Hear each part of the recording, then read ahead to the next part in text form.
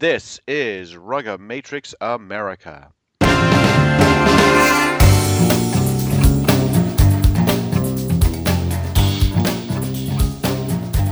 Welcome to the show, everybody. It's actually been a very long time since we did a show, and that's kind of a shame, but that's partly because it's been so very busy on so many fronts in rugby all over the world, for Americans anyway. And we've been having a great time covering it all, but yeah, it's been real busy. We've got a great guest this time, but first of all, just say hello to Pat and Bruce. And before we get anywhere else, Pat, I think that we haven't had a show since the CRC, have we? I don't think so. No, okay. Pat, I just want to bring up a little thing about the show leading into the CRC. We actually miffed some people. We actually bothered some people because of some comments we, and by we I mean you, made about the athleticism of some of the players that were going into the CRC. Now, a few teams were called out, Notre Dame being one of them. A couple of teams were sort of looked at, Northeastern and Penn State, garnered some implications that they really weren't very athletic. And having seen those guys firsthand, I'd say that they are actually pretty athletic, and they're pretty good athletes, and they can play some sevens. And I was especially, I suppose, pleasantly surprised by Northeastern at the CRC.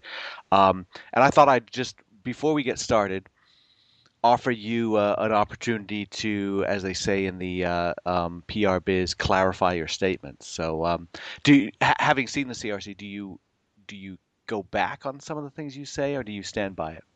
I'll say that I'd go back on what I said about Penn State. I lumped them in with when I was talking. I mentioned Notre Dame, and I didn't. I don't know that I necessarily would go back on what I said about Notre Dame, but I think I threw Penn State in unfairly. But to the heart of that, I mean, there's certainly a fair amount of unathletic people playing in the CRC, and I think that what I was saying, I meant, except for I would extract Penn State from that statement. Okay, but you would stand by they wouldn't make your beer league softball teams comment, which was yeah, that may be a bit harsh. I would go ahead and say that they wouldn't be. If I could go back and re-say it, I would say that. Would you say they wouldn't make the fast pitch team? They would definitely not make the fast pitch team. They probably wouldn't have made my intramural flag football team. Of course, I wasn't a very good flag football player, but I had a good team back in the day. So that's what I would and probably rephrase it as. I thought Notre Dame looked all right, but anyway. Sort of. I thought Notre Dame looked all right too, and I thought Northeastern looked very good, and it was really great to see Dimitri Efthimiou back playing at a high level. Or, well, trying to get his team to play at a high level, for that matter. But he actually looked terrific. He looked completely different. I almost didn't recognize him because he's put on some weight, and I think. How did his team do with this USA Pool player and a former college football scholarship player? Outside of those two players, how did all those other great Northeastern athletes do? They hung on. They hung on. All right. No, but still, they played some good rugby along the way. And Bruce, we've had a lot going on, and certainly a lot going on for you personally, and from everyone here, our commiserations on the passing of your father, and I hope you're doing all right. Yeah, I'm doing all right. He was a really nice guy. He enjoyed his kids. He enjoyed his rugby. He enjoyed his grandkids. Enjoyed football, and a lot of times he's been at games with my brother's Super Bowl ring and sitting there having more fans than the AC, that's for sure. Everybody's trying on the ring, taking pictures. Not a whole lot of people watching the games. Mike can attest to all that. But yeah, he's been my man for my whole life, but he was his time. So, and I appreciate the thoughts. I appreciate all the nice emails and phone calls, etc., that I got from everybody, and some of the nice messages on Facebook. So, did your dad play? Did your dad actually play? My dad did not. My dad did not play rugby. He got paralyzed when he was a cop, so it was a little bit tough on him. to play rugby. But he was one of the first laminectomies, and and so he was able to walk after 5 surgeries. He was in a wheelchair for like 2 years. But anyway, let's get to our guests because we have a lot of good stuff that we need to get out there. There's things that we need to do. All right. Well, let's get to our guest, USA National Team Head Coach Mike Tolkin. Mike, really appreciate you taking the time to be on the show. Thanks, Alex. It's good to be here and good to share some thoughts post-tour with you. And also my condolences to Bruce and McLean family. I knew Mr. McLean for well over 20 years, very kind and generous man, and had the socialness and kindness of Bruce without the controversy. He left that behind in his NYPD days, but great man. Let Bruce be the controversial one. That's great. Yeah, Bruce and Pat. All right. Well, I'll get started here, Mike. And we're coming off an 0-4, 0-5, excuse me, an 0-5 spring for the USA National Team. Several close losses, but in the end, all losses. When we talked about this spring leading into it, we on the show discussed whether it was reasonable to expect a 5-0 trip. And, I think, I felt it was reasonable to expect that. But at the same time, you understand that, of course, 3-2, 4-1, even 2-3. But was it unreasonable to have expectations as high as winning them all or going 4-1 and losing just to Ireland or something like that? Was that unreasonable? I don't think it was unreasonable. I'm certain that, we didn't expect to be sitting here with 5 losses after this summer. And that's for sure. But I certainly think it was a reasonable expectation. And when you look back at reasonable to be 5-0, if you look back on the games, certainly we were in all of them. I think in the first 3, our defense played very well, and our attack was sputtering. In the last 2, our attack started to get some legs to it. Saw some real nice passages of play, and our defense started to creak a bit. I think in certainly the last half of the tour in the Japan game, that's when the defense really started to come a bit unraveled. But, if you look at halftime of the games, if you look at some of them up to the last couple minutes, we were playing ball in all the games, and, we had opportunities to win, and we didn't do the things that we needed to win. And, it's a step up into the PNC. We had some convincing wins against the teams that were at our level, a little below us with Romania, Russia, Georgia. Now we're stepping into teams who are better than us in terms of ranking. And we showed that we were able to play with them. Now the next step is to do the things to win those. Do you feel like the timing of, Alex has alluded to this in some of the stuff he's written this week. And I know Bruce had mentioned some stuff on the podcast previously. Did you feel like the club schedule and the way that the domestic schedule leads into, especially this season, led into the way you were playing and your assemblies is beneficial to the way, to your schedule, or is it irrelevant, or are we making too much of maybe the way that the setup has come in? Do you feel like you had all the tools in terms of time together and availability when you needed it to make more wins this spring and summer? Well, I think I think we had the time together. The first week and a half was definitely a bit of a well, I don't know what the best phrase to put it is, but it was jumbled. We had people coming in and out and missing a day here and a day there, and we're looking at it. We have PNC meetings coming up in a few months, and we're going to look to see if we can make the schedule for the summer through the PNC along with the USA schedule work and mesh a little bit. And there's some options on the table that we're going to propose. And, that first week and a half was definitely one where we were having a tough time keeping everything together. Having said that, once there were some other factors and assemblies that played into it. I I thought the week before the Tonga game was tough. We stayed at the OTC because we could not find anything in Los Angeles, anything. And we went through all connections to train properly. So we went to the OTC. We stay off campus there. There's a lot of commuting and shuttling, and it broke some of the momentum because we had that week in Glendale, week in Houston, and we had built up, some real continuity with the squad, as Alex alluded to, from the November tour, which is really critical. The bus rides, the team room, the meals together. Then the time in the OTC, which is a fantastic facility, but if you're commuting back and forth there for every meal and every session, it can really crack into that. So that we would probably do that a little differently. And I'll just ask you about the schedule of the PNC itself. I mean, you only get one home game. Canada had what, three? I don't if I'm right off the top of my head. Yeah, that's And right. it was obviously it was Canada the first year, and you had to jumble. Not you, but the organizers had to jumble things together. Next year you'll have Samoa into it, but I mean, not only having one home game, and doing the way that you did, and seeing the way Canada did when they had three home games. Is there any kind of sour grapes about the way that the schedule shook out in terms of where you were able to play? And on top of that, I mean, moving the Tonga game was originally supposed to be in Rio, which Rio Tinto down in Salt Lake City, which theoretically maybe would have had 10,000 fans. Instead, it was in LA, which I'm not sure what the official numbers were, but it was considerably less. Yeah, I think we'll see what happens next year.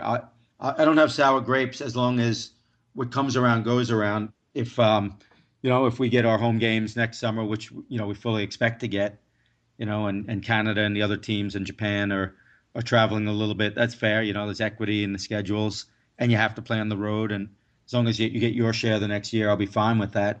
Some of the other teams who had to go to the east coast of Canada, Fiji and Tonga both went to the east coast. So not only did they have quite a travel schedule themselves, but they were all the way in Kingston and in Toronto, and then we were in Edmonton.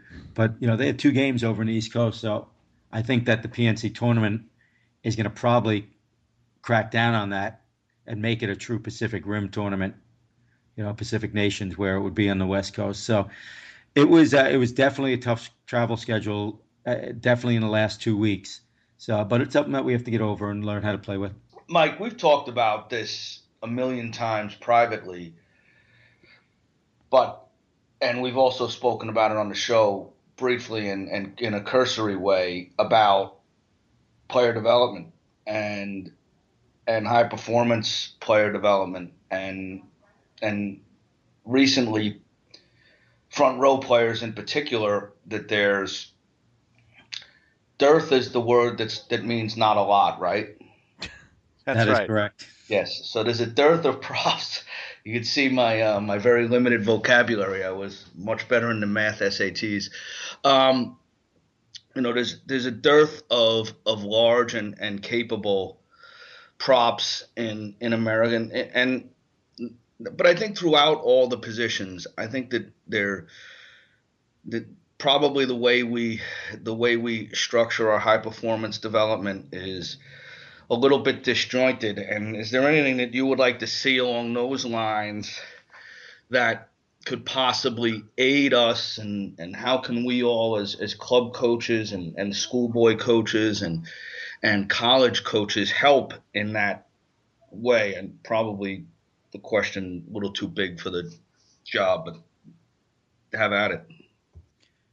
Yeah, I think everyone is looking for big men up front, or certainly capable men. Usually these days they tend to be quite big, but we had, as you said, there's been a dearth of props and front rows in our systems, but we feel we had some good guys coming up, and it was just a little bit of a time process. First off, the age grades had some good ball players. Travis Whitlock was very good for the under-20s, and we had him go down to get some experience down in New Zealand, and he played in a good club system down there for a few months, got a lot out of it.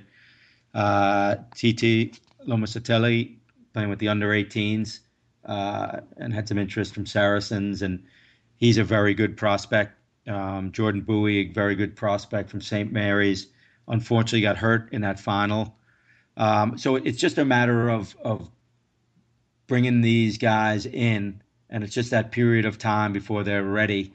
Some of those names we should see them in the ARC and, the upcoming October series.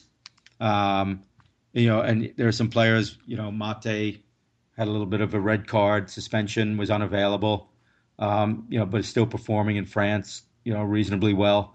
But I would say in terms of the high performance development, it's just, looking at the guys who are coming up through high school and college, making sure we're identifying them, getting them into the high performance programs of the 18s, the 20s, the All-Americans, and keep monitoring them and making sure they're going in the right places.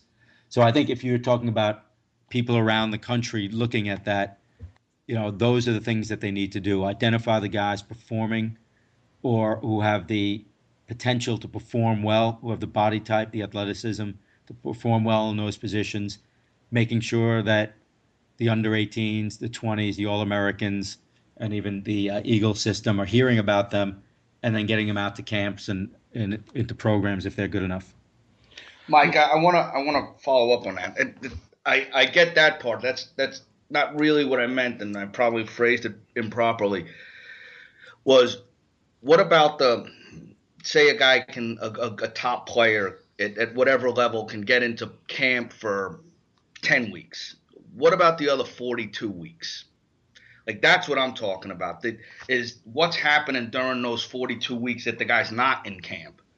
And what can we do? How can that be put into a high performance program for each of these guys? Because, as we stated before, and I actually think you stated on the show, is that they don't even know where to start.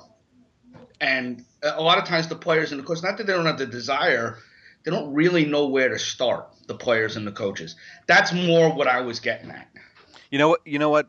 I'm going to give you 2 or 3 minutes or 2 or 3 seconds to think about that, Mike, because we're going to take a break. It's a terrific question because I was going to ask it myself. So obviously it's a terrific question.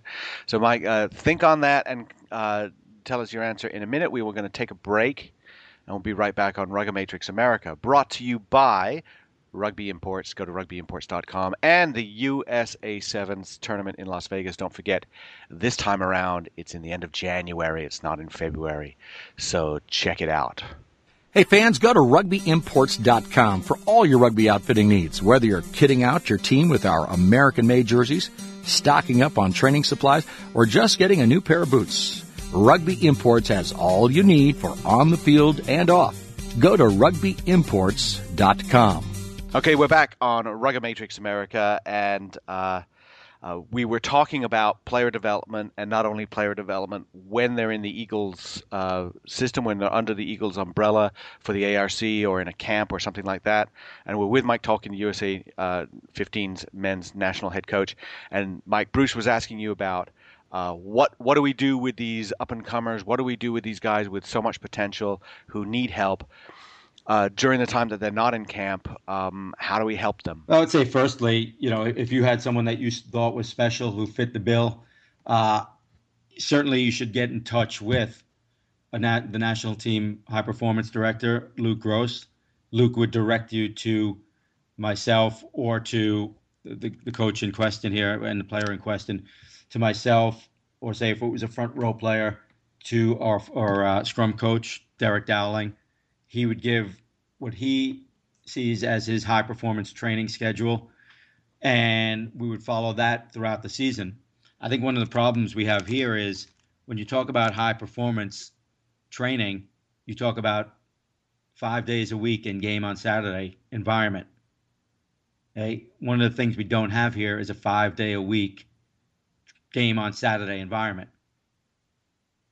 So you have a little bit of a dichotomy there in what you're looking for and what you're asking for.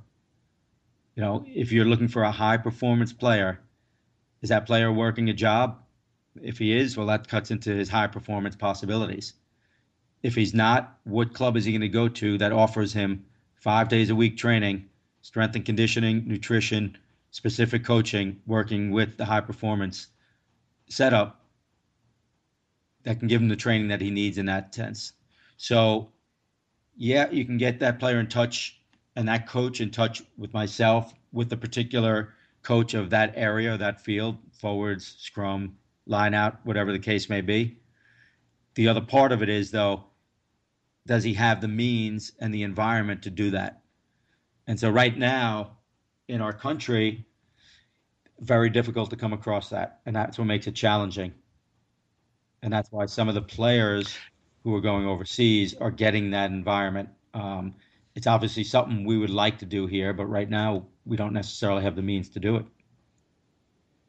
Do you feel that you should be in a position to recommend a club, recommend a place for a player to go? I know that some clubs kind of chafe at that idea, the idea that you've got some favorites, things like that. But do you feel that you should make recommendations? And is there a conflict of interest, given your long history with New York Athletic Club, if you tell somebody to go there? I really have no problem with that, whether it's the Athletic Club or several other clubs around the country. Teams who have gone out of their way or have the means and possibility. You can't blame every club. They just don't have the setup, the funds, what have you. If I feel that a club is right for a player to go to get better performance, to prepare him to be a national team player, I have no qualms about sending him there. I mean, I have a job to do, and trying to prepare my players to be the best players they can be for the national team is my job. How they get there might entail them going to Club A, B, or C, and Club A, B, or C may be the athletic club. And so it's really above, me saying, hey, I want to help the athletic club, and I'm going to pour our players in there from the national team into that club. It's way beyond that. My concern is making our national team the best team it can be and to get success. And if it means sending some players to the athletic club, sending some players to Life or Golden Gate or some of the top clubs in the country, Glendale has a great setup, then so be it. Mike, I wanted to ask about, we were talking about player development of front rows, and it just seems like there are a number of young guys still in the right age group who have maybe gotten 1, 2, or 3 caps, that maybe are still playing around, that just don't seem to be on the radar any longer. And I wonder, is that a position? I'm talking about guys like Tony Papura, Will Johnson. Tony's still playing in Boston. Will was playing with the Olympic Club. Andre Leofau, Brian Howard. Just there's a number of guys, and I don't know that Brian's still playing rugby, but there've been a number of guys who've gotten 1 or 2 or 3 caps, and then they seem to sort of disappear. Is that a nature of the position, and bringing guys up and having to throw them into the fire and just see how they do, and that's why they get their caps, and then you find out maybe they can't cut it? I mean, why are there so many? It seems like it happens in front row more than other spots. Yeah, certainly there are guys who've been in that position where they've been brought into camps, they've been brought into ARC, then they've been brought into the Eagle system, made some appearances. And I think after evaluating all of the, empirical evidence that you have, the ARC games, the camps, when they go head to head, the internationals, and you put everything together, all the data together, and the analysis and the player, it's the conclusion that he just isn't going to make it at this level. And I think when this pool of front row players and tight 5 players increases, you'll see less of that, and you'll see the guys really coming through and staying through. This is all a process, and the front row is one small part of it. In some instances, obviously, it's a big part of it, but it's one piece of it, and it's one that we have to build up, and it's a process. And currently, we're waiting for people that we are seeing as promising players come through, but there's a little bit of a gulf in terms of age, experience, time between, say, a Pittman, a Fry, and then a Travis Whitlock, a TT, a Jordan Bowie. They're coming through, but you can't rush people through. And if you're a person who thinks that player X on the Eagles is not ready or capable of being there, you still have to tell yourself that you can't replace a player until you have a player who's better than that player. So player Y can't be replaced until you have player Z who's better than him. And I know that can be frustrating for fans to see, and it can be frustrating for coaches. But the fact of the matter is, until you have a player to replace another player, you just can't make the move. So sometimes it moves slower than we all want to. Hey, can I interject here a second? One of the things I don't think that, and we had started it, and then especially with Babs and I had spoken about giving front row instruction, meaning there's different things that front rowers can do, whether they're one-on-one scrummaging, two-on-one scrummaging, prop lock hitting the machine, deadlift technique, kettlebell swings, etc. Things that could possibly help front rowers to get better and coordinate themselves with second rows and hookers and foot. There's a whole lot of things that people can do. And Babs he has reached out a little bit, and I was helping him with it. Then when my dad took a little bit of a turn, I kind of fell off a bit and got a little busy with the AC and just so for whatever reason. But I do think that he's available. He's a pretty available guy to email, to Skype. He wants to do it. He loves scrummaging more than anything. And I think that he is a resource. And if you do have someone that you think is good, they still have to do these things. Otherwise, they're never going to get to that level. No matter what, you don't just rock up and become an international prop. It just doesn't. That's not how it works. There's a process of development, and especially in terms of core stability, balance, technique, binding, just things that take time to get good at. He has a pretty systematic way of helping you to get there. It's just not a whole lot different than what Mike Crone does or Simon Hardy or all these different coaches around the world. But we also have a resource like that as well. And I think that we should use it. And we have other resources. Do you agree with me, Mike? I mean, I do. I'll reiterate what I said, in the previous question that you asked, is that's exactly right. If you're a coach who thinks he has a special player, reach out to Babs, to Derek Dowling. And, Derek is back home in Dublin. He's a Leinster scrum coach. He and two other guys go around and act as a resource, at Leinster. And they have that all around the country, as do, all the tier 1 countries. It would obviously be something we would like to do, but we don't have the resources as a country as of yet, to have more regional people. But we do have Babs. If you are a coach who has a special player and you want to know how you should go about preparing him, training him, and making him into an international prop, if you think has the leaning towards that, then certainly Babs would be more than happy to work you through that and the high performance things that player and coach need to do to get that player up to speed. Mike, I keep hearing you saying we don't have the resources, and I think that the rationale behind that is that we don't have the money to pay someone to do it. But that doesn't mean that you as a coach can't take the bull by the horns and do it for nothing, which is essentially what 99% of coaches here do anyway. And so if you have an interest in learning how to do it and learning what to do, it's still worth calling Babs and practicing with the guys you have, so that that you take scrummaging seriously. And as everybody in the country starts to take scrummaging a little bit more seriously, our scrummaging will get better.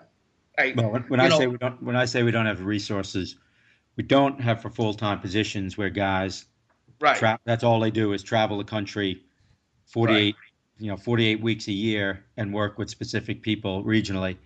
Do we have the resources of people who have the know-how? Absolutely. And you have the main resource there. And like I said, he would be able to help out in any of the needs for a player of that caliber, or if you think you have a player of that caliber. I do not want to get bogged down in scrum talk for this entire show, but the scrum was a huge aspect of this spring, and certainly against Japan, it destroyed the momentum of the game. The Eagles were right there, and apart from a soft try at the end of the first half, I thought we're looking really good. And then they didn't get to play any rugby for about 15 minutes, and got trampled over in a just one of the most distressing sequences I've seen of rugby in a while. Is it just the front row, Mike? What is the scrum problem? And is it a case? I mean, I do agree with Bruce. Part of it is the competition that players receive domestically. I don't think the scrums in domestic competition are anything like the scrums they face on the international stage. But is it just the front row? What is the problem? No, it's never just the front row. I mean, it's always it's a tight five thing. You need a good push and good form from your locks. You need a little weight behind that, but it's a full 8-man situation. Sometimes front rows certainly are going to get beaten. You have a tight head who swims. He's leaving himself vulnerable, and it's a get split. But you have different elements of it, but it comes down to an 8-man issue. And I just think right now, I'm certainly not going to throw any of our players under the bus and say it's one person's fault or it's two props' fault, because it's not. I think it's more of a general issue of we need more depth at the position. We need to be able to scrum down as a squad and have each guy in that front row challenging each other. We need to have two tight fives who are really battling the heck out of each other. And until that time comes, you're not going to have that competition. You're not going to have the bearing down, of player X is coming at player Y, and I want your job and I'm capable of doing it. And so we need that depth to help build that. Now, if you look at you're looking at the summer scrums for us, I think it was inconsistent. I didn't think it was. There were moments where we looked very vulnerable, and there were moments where we had an absolute solid platform. If you look at the attacking scrums from the last game, Japan, which you allude to, there was a sequence where we were down on the 5-meter line, and that's where we got into our real problems. If we had two where we had collapsed, we had some young guys in there. Nick Wallace is just making his international debut. He's been in 2 internationals. He got his first cap. You come in against a very experienced Japanese scrum, who are all fresh, by the way, because neither the props nor the locks played against Canada. And so you have an entirely fresh tight five besides the hooker come in, and then you have a first capper. It's initiation by fire. If you look at some of the other scrums, we had an absolutely solid attacking platform to attack from. If you look at others, Japan is penalized for collapsing, for coming in at an angle. So, it's just inconsistent now, and it needs more depth to it. And that is, like I said before, that's going to take time, and we all want it to happen faster, but it's going to happen when it's going to happen. And, it's something the guys work hard at. They watch a lot of film. They do profiles every morning. They do core work. It's a nonstop thing. And, it's frustrating to us as it is to everyone else out there. But there were times when it was solid. There's times where we attacked from a really strong base, and it just needs to be more consistent. Mike, I asked you about this a lot after the Ireland game. I kept drilling you because, it seemed like you guys were treated unfairly in the scrum by the referee. Hey, can I ask you something? You were a pain in the ass during that. Holy crap! If that were me, I'd have been like, Pat, will you leave me alone? Well, I kind of got that vibe from Mike that he wanted me to leave him alone anyways. But I'll ask it again. You're in friendly confines now. I mean, how much of the problem of the scrum, and I mean from the whole summer, is we need to be better in the scrum, and we are not good enough, and we're not where we need to be. We're not on par with some of these other teams. And how much is it that we just are perceived to be not very good, and so that hurts us with the whistle? That perception definitely comes into play. I mean, referees talk, they watch film, and next thing you know, you're not going to be the one who is saying, hey, the American scrum isn't good. Obviously, if the last few referees called it, then I need to look out for this as well. So I think that creeps into referees' minds. We had post-game reviews with Francisco Pastrana, who was in the Ireland game, and I thought in some instances we were treated unfairly. I thought that Ireland at times was coming in at an angle and it wasn't called. I thought that when our attacking scrum went down, it was a reset, and when theirs went down, it was an automatic penalty. So I thought there were instances, and evidence was presented as usual, post game, and hey, on some of them, Francisco agreed, that maybe it wasn't something that we were doing, but maybe it was a different way of looking at it. Maybe it was something Ireland was doing, and I do think that if you look through that game at each scrum and who went down at who's put in, and I think there were also clear examples of engagements from the front row at an angle. I do think we were treated a little bit harshly in that overall. But if you're better, you get those borderline calls. You do. If you're better in the scrum, you do have to get better. I think it's very easy though, and you're right, Alex. If you're better, you get some of those calls. Also, an opposition knows that you're being looked at in a lesser way, and so if they bring it down or they do something that makes you look like you're weak there, you're going to get the call. Japan did that. They were, hey, we're going to go scrum because we know any scrum's now going to be penalized. And I do think that against Japan, I thought the refereeing in the scrum was very patient with us, and Japan was also penalized a couple of times. I thought he did a pretty good job on that scrum.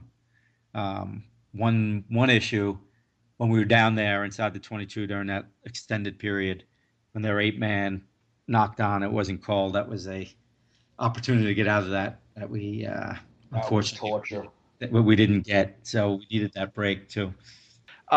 We're going to take a break, and when we come back, we're going to talk about something else. We're going to talk a little bit about the attack and perhaps some positives as well. We are here on Rugby Matrix America, brought to you by Rugby Imports and also by the USA Sevens in Las Vegas. We'll be right back.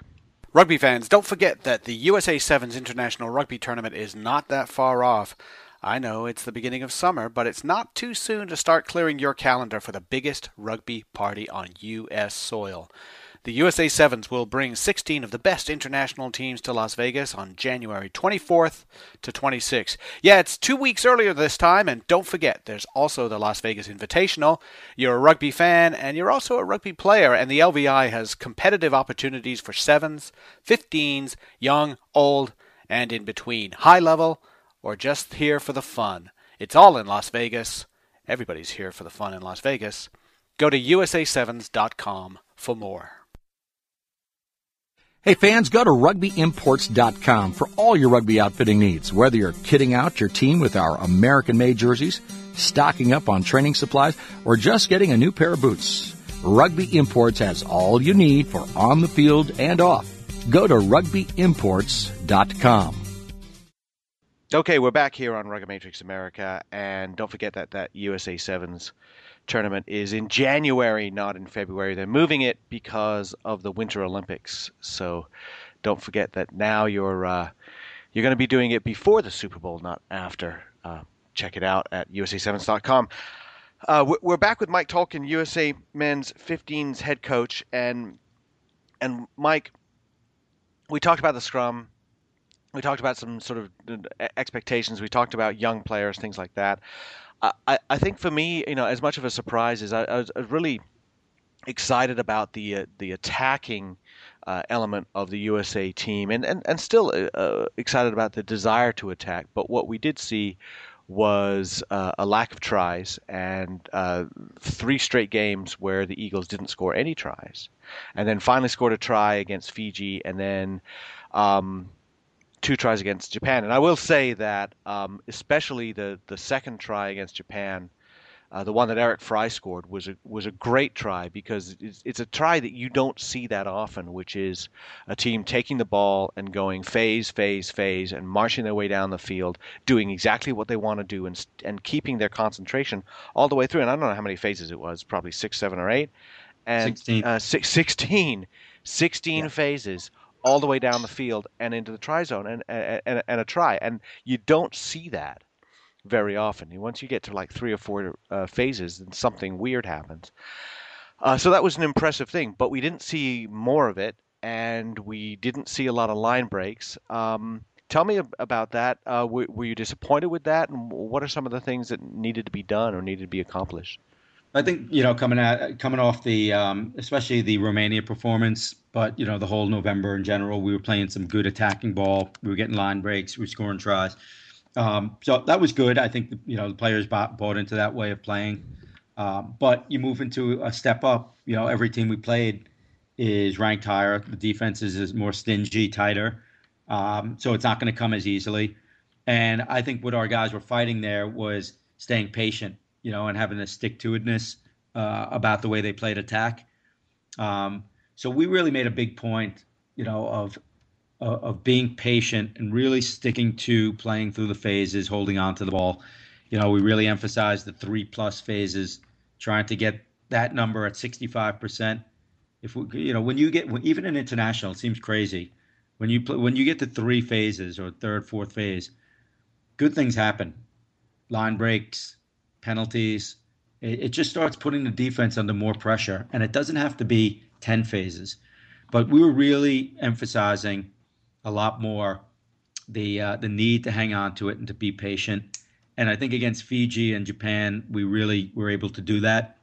And one of the comparisons I made to the guys is, we do it in training, but then in the games we just kind of we were throwing it away, and it would be like if you rehearsed for a play for 2 months, 3 months, and then you get on stage for opening night and you just sang different songs or did different acts, it's the same thing.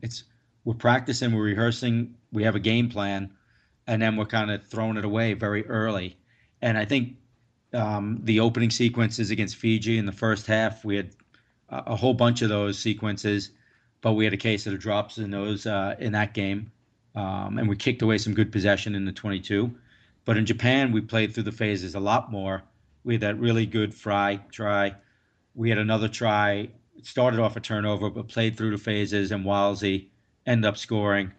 And we actually had a third try in that game, played through the phases, and then got it into Luke's hands, and he grubbered it down and scored that on his own. So we scored 3 tries. In the Fiji game, we threatened in the half a lot better, and we were in the game attack-wise. So it's just a matter of getting guys to focus on that patience and playing through the phases, looking for the opportunities.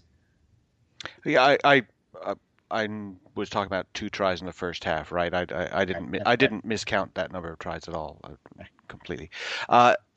Is it partly personnel? I mean, do we have to fall back on personnel?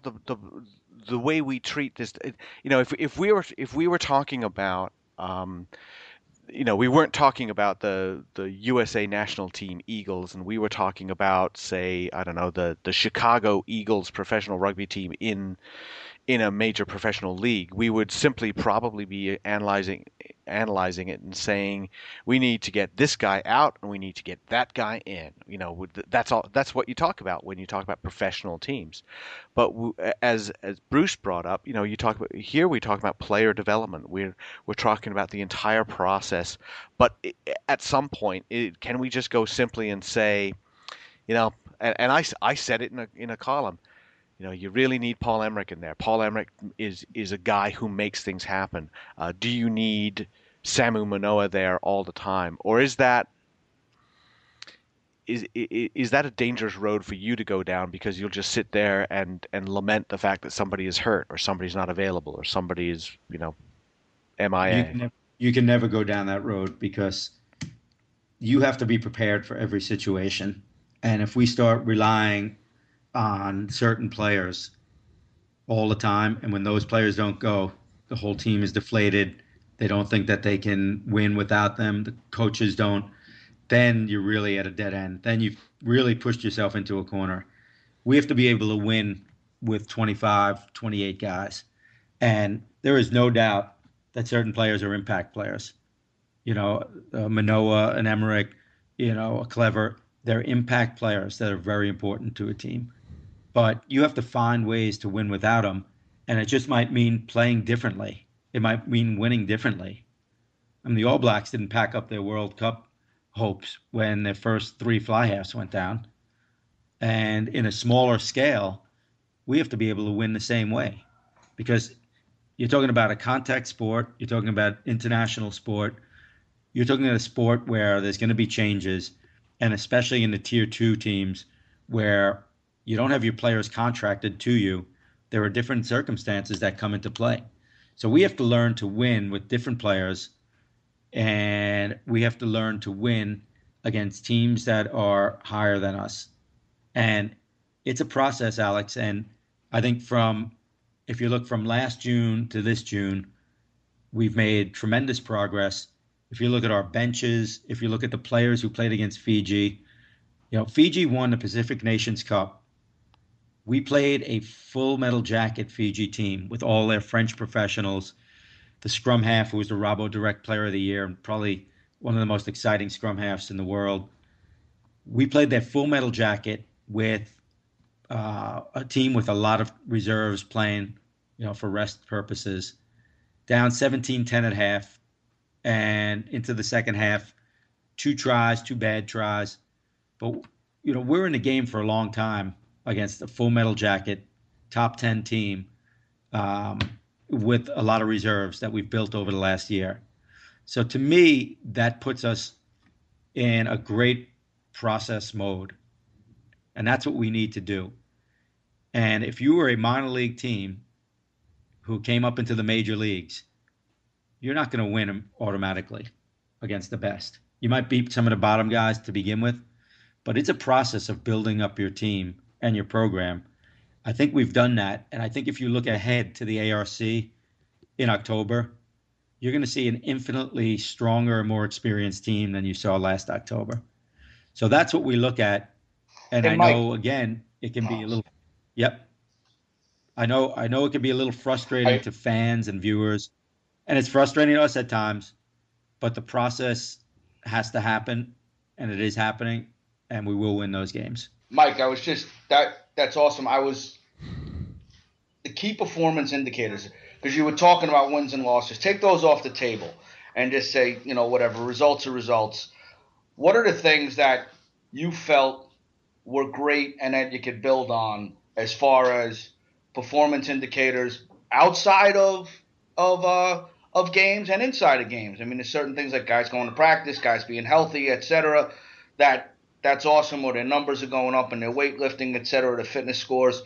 And then key performance indicators in games, like line-out success. And you can't discount the fact that our line-out has been fantastic, offensively and defensively. So there's a lot of things. What are some of the things that have been awesome that you're really happy about, and some of the things that you may want to build on? You may not want to mention those because you're playing, but some of the things that have been awesome. Some things we don't want to put out there, but I thought in the first 3 games when our defense was going well, our tackle percentage was excellent. We were in the 90%. One of them we were 92. I don't think we'd always been pretty good, to very good, but we hadn't had consistent 90s for the course of 3 games. And so those were, when we were going well on defense, those were some indicators. Forced turnovers were big indicators of how we were going on defense. The tries allowed, obviously, was a team indicator. And then when our attack started going well, as opposed to not going well, the amount of phases that we were playing through, those things were going well. The quick rucks, the time was increasing, as an indicator of how the attack was going. So, those were important indicators for us. And the penalty count, another thing that remained pretty low. We look for, I think it's pretty standard, certainly not a secret. Teams would like to have under 10s for their penalty count. And a few are always going to be blown and a few are legitimate. And so our discipline was good. We didn't commit. We were under that 10 for the most part for all 5 games. Our discipline in terms of cards was good. I think we had 1 card the whole tournament. So, those things were going well for us. And it indicated how our attack went better, how our defense went better. Goal kicking, also pretty solid. Yeah, another thing we were happy about. Wilesy did a really, really good job goal kicking. And the other thing is, we have Adam Siddle, So we've developed, and it was one of the things that we set out to do that we hadn't had in a while. Develop several goal kickers, top line goal kickers. So Wilesy and Siddle were both very capable. You know, and speaking to that, you're talking about developing players, giving players time. I actually thought privately, quasi-privately, that Toby Lestrange was in danger of losing his starting position at fly half, and he was somebody because the offense was struggling. It was somebody you could have sat down, and you didn't. I think you put him in there against Fiji, and then you kept him in there against Japan. And I think that sometimes it's not about developing, bringing in new guys or playing more people. Sometimes it may be about, backing a guy. And would you say that there was, that you decided to stick with him partly to help his confidence, help him play? Yeah, we have a lot of faith in Toby. We like the way he runs our team. We like his distribution skills. We like the way that he plays 10. And, an international 10. Remember, Toby's not too far into his international career. He played 3 games in November, and those were his first 3 games. And now it's his second stint back against stronger competition. So, he needs to build up international game time against better experience. And any fly half, any quarterback is going to go through some ups and downs, but we believe he's the man, and we're pleased with him. And we also know that we have to build up backups, as that's a valuable position. And we feel that we have some players in the system who back them up, and we're going to start to get them more game time, mainly through the ARC, but then through full international. So, yeah, I think Toby was a case of, hey, we believe in him. And again, like everybody, like I mentioned before, you don't know what it's like until you go out there. Absolutely. I have no idea because it's for as good. And I hear it so often. Somebody looks at an Eagle performance and they'll say something like, "We should have just sent Belmont Shore out there, and they would have done better." You have absolutely no idea about the intensity, the speed, and the physicality of a game until you experience it. Yeah, even when you're there, if you're watching from the coaching booth, and then you go down to the field, it's a whole nother game. Even being at the stadium and watching it, the intensity at field level is that's why it's test rugby. It's incredible, the physicality, the fitness, just the desire of the players. So you don't have a knowledge until you're right there in the fray. And is it fair to say that you kind of have to learn the level of desire? I know watching the Australia Lions test match, and I was watching that, trying to balance that with the USA Japan game, and realizing how those players fight for everything. But if a ball carrier will fight for every inch, but then at the same time he's fighting to control when he goes down, where his support is, where that ball is. He's fighting for everything, and then not knocking the ball on in contact, being completely in control as much as he can, in a ferociously intense environment. And I think that some of the USA players are used to running over players domestically. They used to just, I just run through here and I could go score a try. And now they have to fight for every little inch. And I think sometimes they stop. It's like they stop moving their legs, because they're not used to it. They have to learn that. And people say, well, how can you should have the desire. Well, it's not desire. It's understanding how to focus your desire. Well, yeah. The mind is always going to control the body, or it should do anyway, and, when your mind controls what you're doing physically, that's when you bring on the next level, the psychological aspect, the fighting for every inch, to make every inch, but to keep the ball under relentless pressure. You have a guy on the other side of you who's doing everything he can to get that ball back in his hands. And it's like a level that you've never experienced before if you're a young player or a domestic player here, and all of a sudden you're going against someone who's been playing Super 15, Premiership, Top 15, plus international ball, and it's like nothing you've ever experienced. And there's only one way that you can adjust to it. It's by experiencing it, going through it, and then being able to make the adjustment, saying, hey, this is the real deal, and we have to be able to respond to this, or I do. And if I can, I'm not going to make it. And if I can, then I can make a go of this. Mike, as we look forward to the Canada tests, how much time are you going to have together, and where are you going to be? How are you going to approach that? Because I guess the guys are off now, but what's the monitoring system and going through, and what's your plan basically from today through August 24th? Well, the plan is everyone that we have in camp, 30. Well, there'll be 30 to start with, and then internationals will come in with the international window when it opens. So I'd say altogether we'll probably have 40 people involved in this. Right now they'll be resting following the tour, obviously much needed rest. After that rest period, Davey Williams will have them on. They'll each have a performance weights conditioning program that they'll be doing. I know a lot of them are going to clubs to work together. For example, a bunch of them will be out in Glendale working with Davey, around the Glendale setup, and that's good.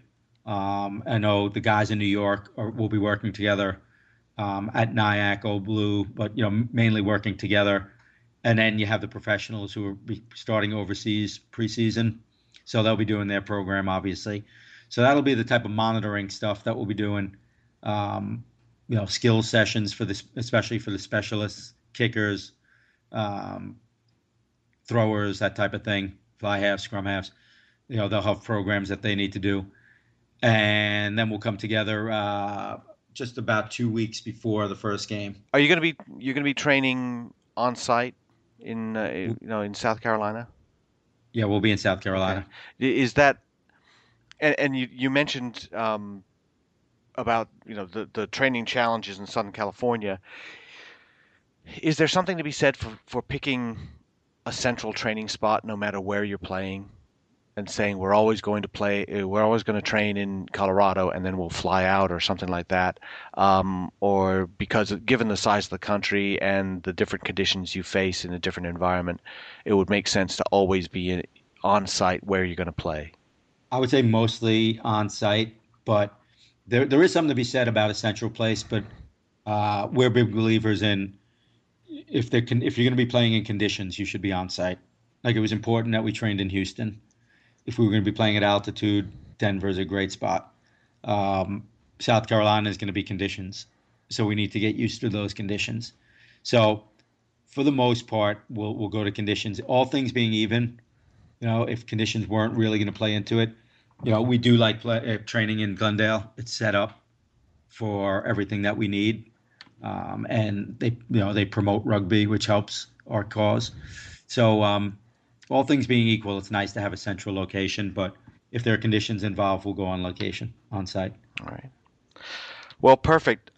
USA 15's men's head coach, Mike Tolkin, thank you very much for taking the time to talk to us. And obviously, we'll be keeping an eye on things as you build up toward your World Cup qualifiers, playing in Charleston, South Carolina, and then moving on up to Canada to play the second leg of that.